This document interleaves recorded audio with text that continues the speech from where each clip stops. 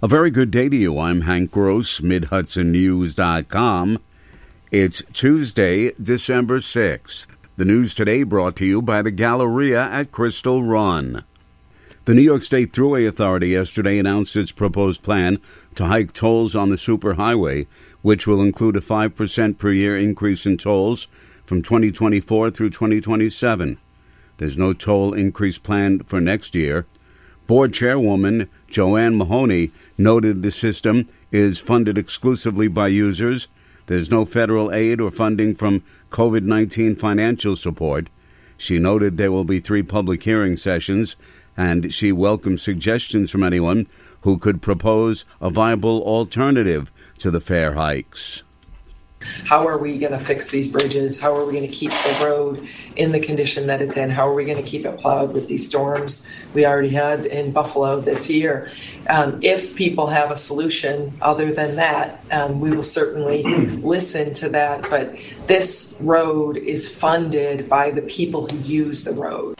The Mario Cuomo Tappan Zee Bridge would see a 50-cent per year increase in tolls from 2024 through 2027. The U.S. Department of Homeland Security has just pushed back the deadline by 2 years to get a real ID. The current deadline for enforcement was set for May 3rd, 2023, but has been delayed to May 7th, 2025.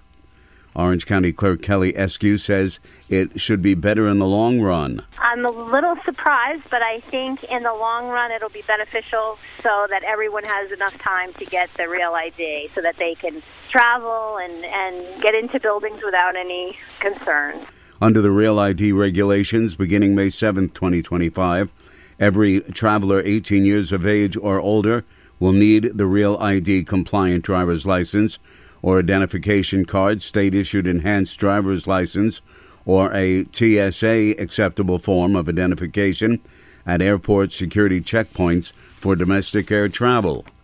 The holidays are here, and at Galleria at Crystal Run, you can find something for everyone on your list. Over 1 million square feet of joyful shopping. Visit over 100 retailers, including many locally owned businesses. Check out brand new stores like Lovisa, Rue 21, and Box Lunch. Don't miss Visits with Santa this season from Black Friday until Christmas Eve. Sponsored by Town Square Media. For all the details regarding hours, photo pricing, and special events, visit GalleriaCrystalRun.com. And happy holidays!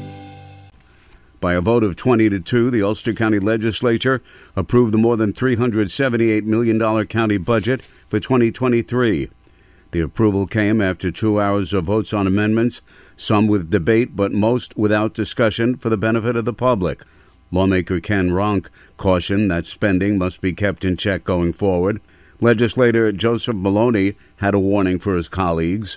Noah built the ark before the rain, and that's my point, that we don't have a lot of specifics. We got too many plates in the air with a lot of these projects. We've not looked inward on this budget whatsoever. And I want to be on the record because if we keep passing unanimous budgets, I think that kind of wishful thinking and just going on and not looking back, not really tightening our belt, not doing what they do in the private sector to ensure sustainability, I think it's a mistake. And when it starts raining, it's too late. And I think the rain's coming.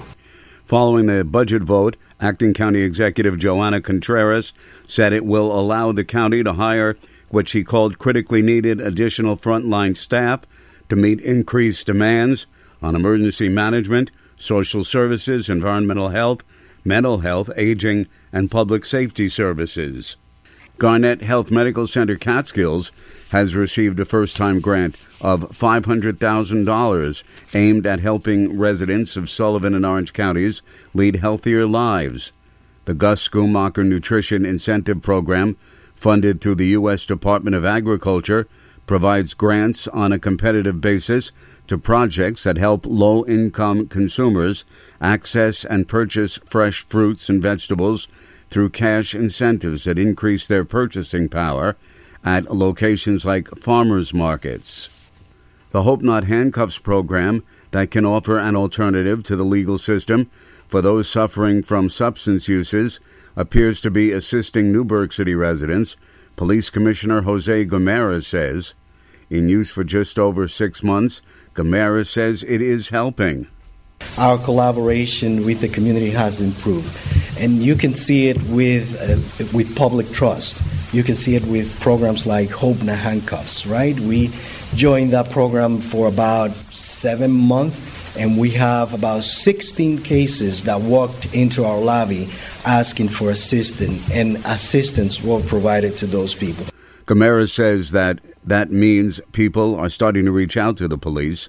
Several other communities in the Hudson Valley have joined Hope Non-Handcuffs, and all say it's providing people with, as the name says, hope. I'm Hank Gross, MidHudsonNews.com. The news today brought to you by the Galleria at Crystal Run.